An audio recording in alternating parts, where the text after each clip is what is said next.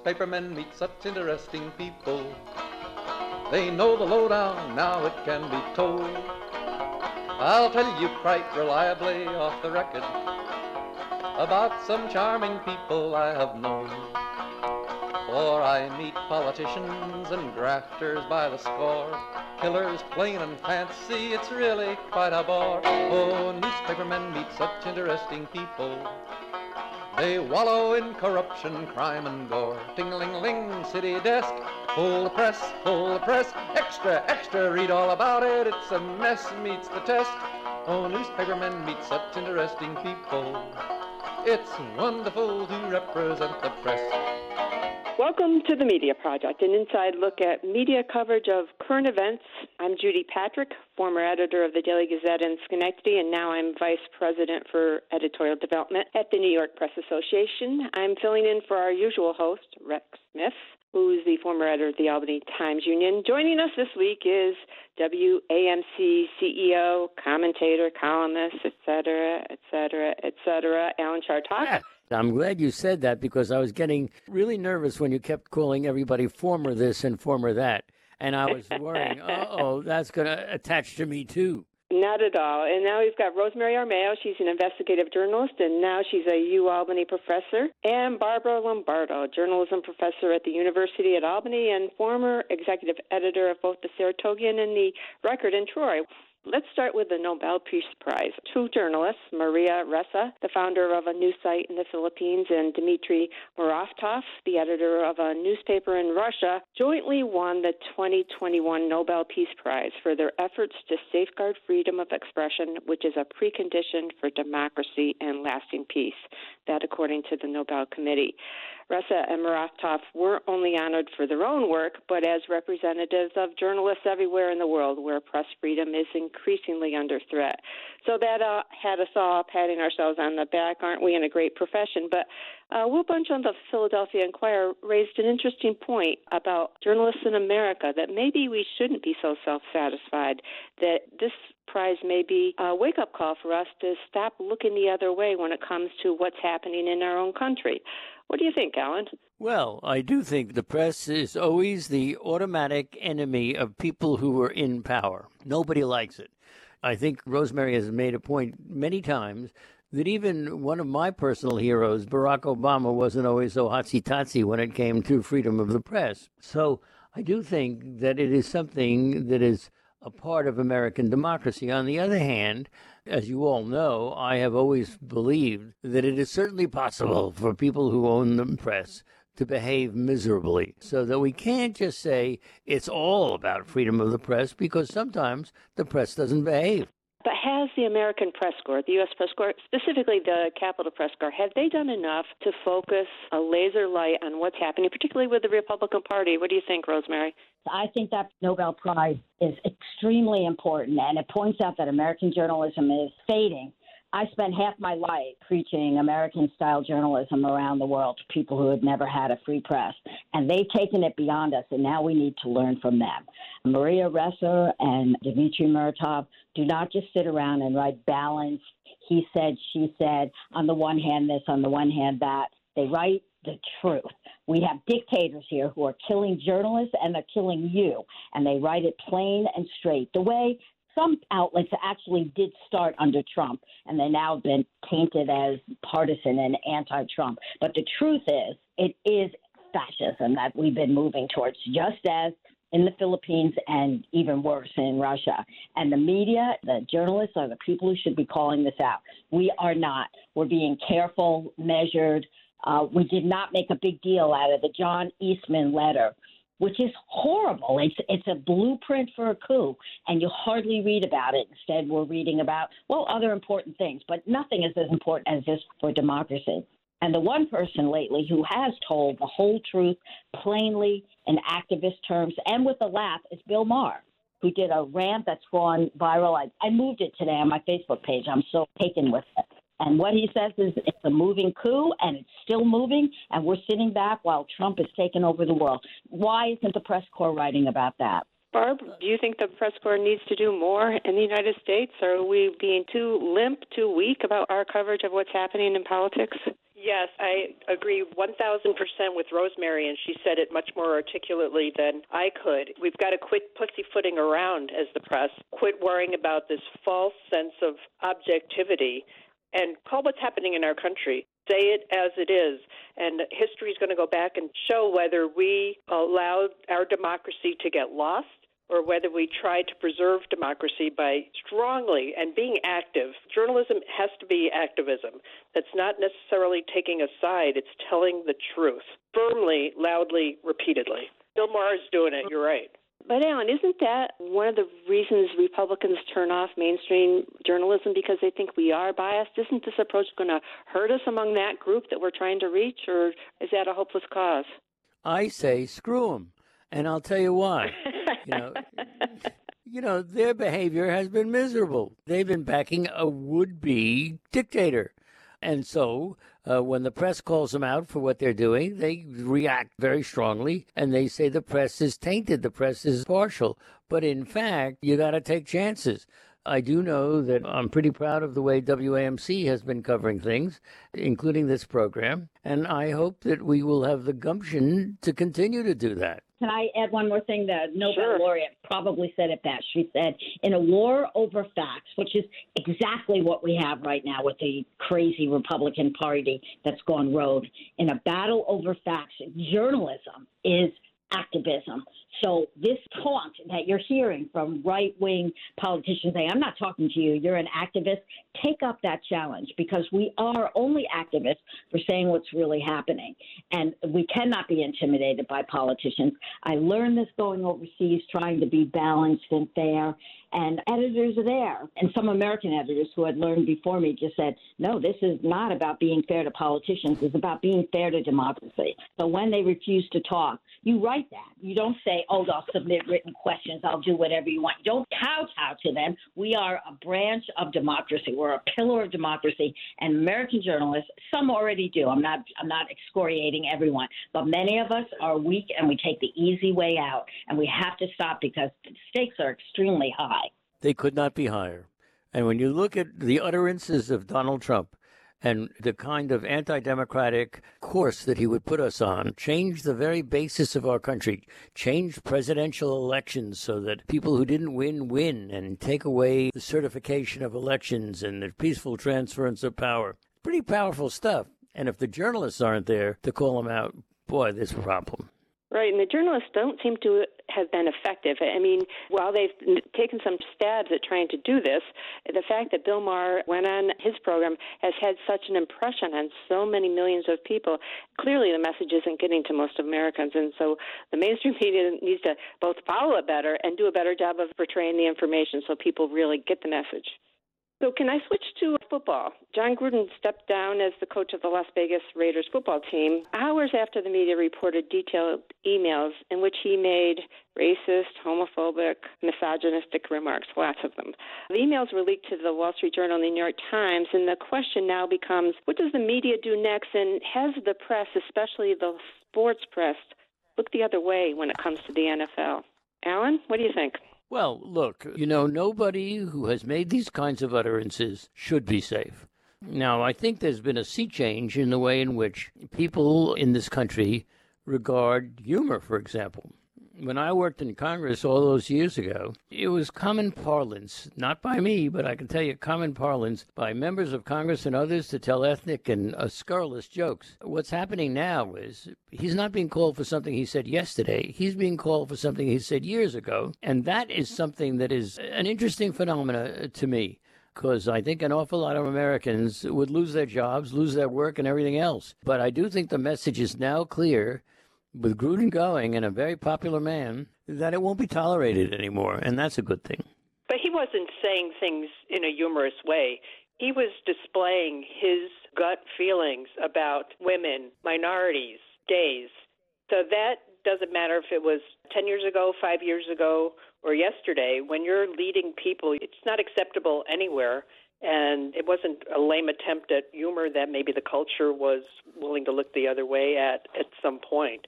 This was a lot worse than that. And I want to see more about what was in these 650,000 emails. This was one target to get rid of Gruden. And I think He deserved to lose his job, to have to resign. But what about the rest of the NFL, the leadership? What about the rest of the team? There's a lot that has to come out of that still. And I'd want to know, where's the report on the rest of where's the findings? Whether it's leaked, I'd love to see the NFL take the initiative and get ahead of this at this point. They're already not ahead of it, but take a leadership spot on it now and reveal what has to be cleaned up. It's probably pretty ugly. So I'm not a sports fan. The only sports news I read is when it's news, when it's criminal charges or harassment and firings such as this one. And there seems to be a lot of it. So I think the media eats up any wrongdoing by sports. And that's why it's so important in this country. There are role models. And there is a pattern here with Gruden and probably with others, like all those people who read those messages over the years. None of them got upset by it. In fact, some of them are still defending him even now, or I guess they've been scared away, but they were defending him up to the last minute. And I look back, and we were all writing messages and things 10 years ago. Did we say bad things about women or gays or minorities? I don't think so. I think there really is a pattern here of racism and chauvinism in sports that has to be gotten rid of. And the NFL has had a big problem with domestic violence, which is, also a form of women hatred. So, yeah, we have a problem in our society. Sports illustrates it very vividly, and the media, I think, rightly covers it in a big way. Just a story, I'd never heard of this guy, this coach, before this story, but it deserves it, and people who do know him need to pay attention, as we all do. And meanwhile, ESPN's top NFL reporter, a guy named Adam Schefter, he's facing blowback from some in the sports journalism community after it was revealed that he sent an unpublished story to a source for review before submitting it to his editor. So the story was written back in 2011. He sent it to former Washington football team president Bruce Allen, and he said to him, "Please let me know if you see anything that should be added, changed, tweaked. Thanks, Mr. Editor, for that and the trust. Plan to file this to ESPN about 6 a.m. So the question is, what's the ethics of letting your source or someone you cover read your story and tweak it if something's wrong? Ever had that happen? Barb, ever allow your reporters to do that? I'm going to give you a qualified absolutely yes as my answer. It's not sending an entire story to a source saying, hey, what do you think? It's for what I would advise reporters and now my students and myself when I'm writing something. If you're writing something that's complicated, that you may not have gotten 100% right, or you want to make sure that you've got your facts right and that you're explaining it in context, then you can take pieces of that. Sometimes it involves numbers, which journalists are sometimes weak on. You can send that to the trusted source. They trust you to take whatever they're telling you. You need people that you can trust to show and say, am I getting this right? Am I explaining it correctly? Let me know. And then you say, I need it back in 2 hours, or I need it by tomorrow morning, whatever. I think that's okay. I think that's how we avoid mistakes. But there's a fine line of going too far. You don't want to send an entire story. I'd say most of the time you're not going to send somebody an entire story so that they get an advanced look at what you're going to be published. That's a little problematic. But the importance of fact-checking and checking for context, it's worth it. What do you think, Rosemary? The sycophantic note bothered me way more than the practice of sending a story to be read. I have on occasion done that, but never before I give it to an editor as well. And I would say to the source, I'm sending you this so you can see if there's any factual errors in it. It's already gone to an editor. I will change factual errors. If you see something in tone or other things that you don't like, you can tell me about it, but I'm not guaranteeing that I will change anything. This note is, oh, thank you, bow, bow, humble, humble. He's a PR person, not a journalist. The problem is that this one incident that happened a decade ago. So that's like he's being publicly humiliated for it now. That's probably punishment enough. But if I were his editors, I'd be looking at his practices now and in the last few years. If he's still doing this, horrible. Alan, you probably deal with this a little bit when you record interviews ahead of time. Does anybody ever call and say, can you cut that out, or I did something wrong? You know, Judy, it may have happened in the distant past that somebody called and asked about something, but almost never. And I frankly, I'm going to go with never, that I have had people call up and say it would be best if you didn't say it. Now, I do remember one Mario Cuomo interview, and as you remember, maybe 12, 18 years, I don't remember how long, I did a weekly show with Mario. And at one point, he decided he was going to call me a putz on the air. And I said to him after the show, you can't call me Putz because it means penis. And there are going to be a lot of upset people. He does not. That's a schmuck, he said. And I said, well, no, you're wrong. And an hour later, I got a call from the governor saying we have to do the show over again. So there's a good example of everybody, including WAMC, disallowed utterances, taking it back. Now I'm telling the story now, which is different than then. This actually came up in the last couple of days. Katie Couric has a new book out in which she admits that she took out some controversial comments that Ruth Bader Ginsburg made about Colin Kaepernick because she thought it would be bad for Ruth Bader Ginsburg. I mean, this is old news because the quote got out and she said it to other people, but Couric is being criticized for doing this because she liked Ruth Bader Ginsburg and so she wanted to protect her. And so that was an issue that she came across. Those are two kind of different situations. So one is an editorial judgment, the writer or editor's judgment about whether to use or not use quotes that somebody said, and that is a perfect example where that can certainly be problematic.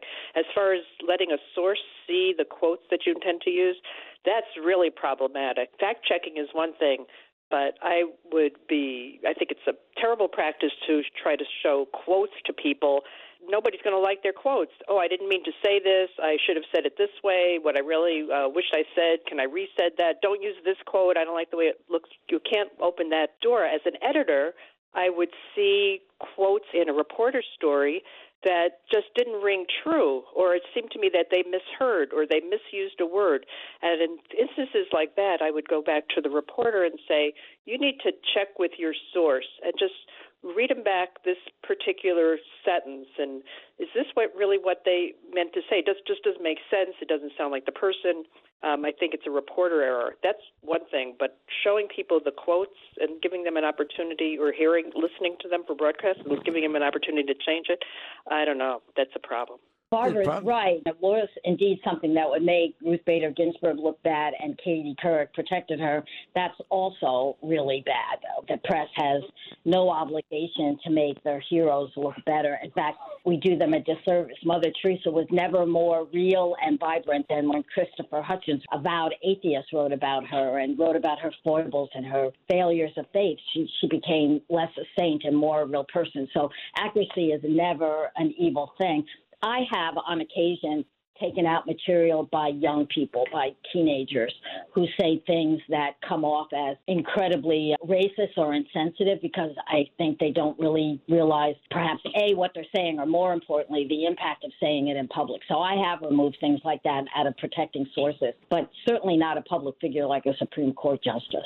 Well, Rosemary, here's my problem with that. I get it. I get what you're saying, and I really admire you for protecting those people. But if what journalism is supposed to do is to show the way things are now, and you have young people saying racist or homophobic or other things, and you take them out in order to protect them, doesn't that do the society in general a disservice that this kind of thing is going on? You may be right. I did it with great trepidation. But if you're a teenager and you're talking to a journalist, you're having a heady experience, you're full of yourself, and you're dumb. I mean, come on, I've had teenagers, and they say things. Do they really mean it? Can I, in this story where I'm quoting him, give the full context? This kid really has worked, with the NAACP or anything, any exculpatory information? Probably not. It's probably a passing line in a story that would do great harm to one person, and that's why I ended up taking it out. But no, it was not easy. Those could be difficult decisions, but they're important. The power of the printed word, online, in paper, wherever, it's there forever for people to find, and it can haunt you. It's sort of like a photograph, where a photograph you'd like to think of as a representation of what's going on at an event, but it's one fraction of a second captured in time forever, which may be not a true representation. So, and you don't want that to be the history of that moment. So altering quotes or removing quotes, we need to have a good reason for doing it, but there's times when we do need to do it. Yeah, not altering. I think that's wrong. And the Times Union have community blogs, and you as the moderator can either remove everything or leave it, but you can't change it, because that really is just wrong. That's not what the person said. It's what you said. That seems to me to be the way to go. I always thought that there was a slightly different standard for public officials, people who are prominent in the public eye, as opposed to the person who's never talked to a reporter before, doesn't understand what's happening, to give them a little bit of grace. I would never alter a quote, but if they say something that, especially someone who really does not understand what's happening, and especially a young person, you have to kind of give them a little bit of grace or try to protect them a little bit.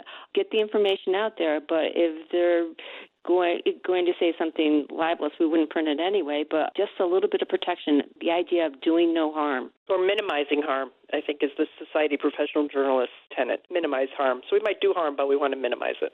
So there's a case winding its way through the federal court system out in California about whether or not companies that contract with the government should be subject to freedom of information laws. It's kind of a dry subject, but it's really important because more and more of government operations like prisons, cafeterias, building bridges, is being outsourced to companies. And those companies are saying, we don't have to tell you how diverse our workforce is or how we operate our machinery because we're a private company. As this trend continues, reporters are increasingly coming up against this obstacles that the freedom of information laws are not stretching to include those. But should they? Alan, what do you think?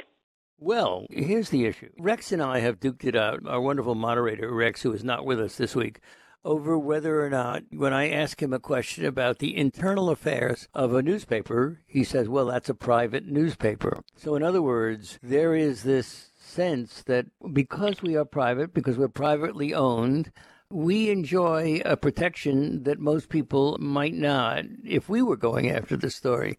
That's always bothered me a lot. Wow, not the same at all. If that private newspaper had a contract with the government and my taxpayer dollars were going to the Times-Union, I want to know everything about it. The way our money is spent is public record. Budget is the most basic of public records. And for years now, this is how government officials have been trying to get around freedom of information laws. They are outsourcing to private agencies or to companies like this, and then they say, no, it's proprietary. We can't tell you. It's a hoax to protect the government officials, not the company. This is not company information that's going out. It's really been a weakness in the laws, and it's more than past time to change it. All records about government spending, even if it's through a private company, should be public. I think you make a good point. However, newspapers and other media outlets can get themselves into a little bit of a mess. For example, we have discussed on this show many times legals, right? The idea that if legal notices are published, the newspaper gets money from it.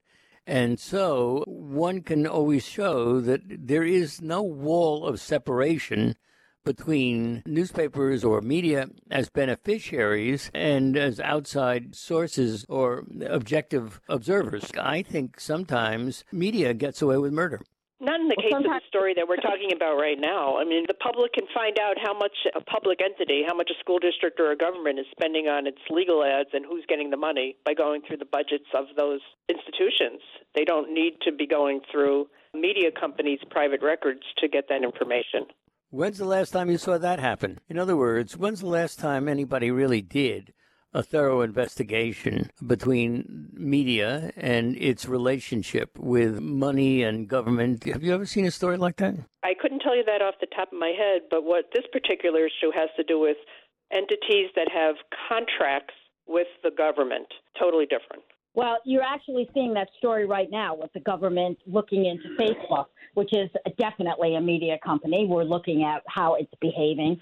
And yes, it's all being done by whistleblowers because their records are public. You know, I think there are two different things going on here. Media companies should be open and transparent. That's what they're all about. And they're not. Thanks. I think, Alan, you're right. On the other hand, as a private company, they get the same rights as any other private company in this country, which is protection of their secrets, their trade secrets, their practices. Sure. And they should not be open. Otherwise, you'd have government going in and trying to wipe out the media companies.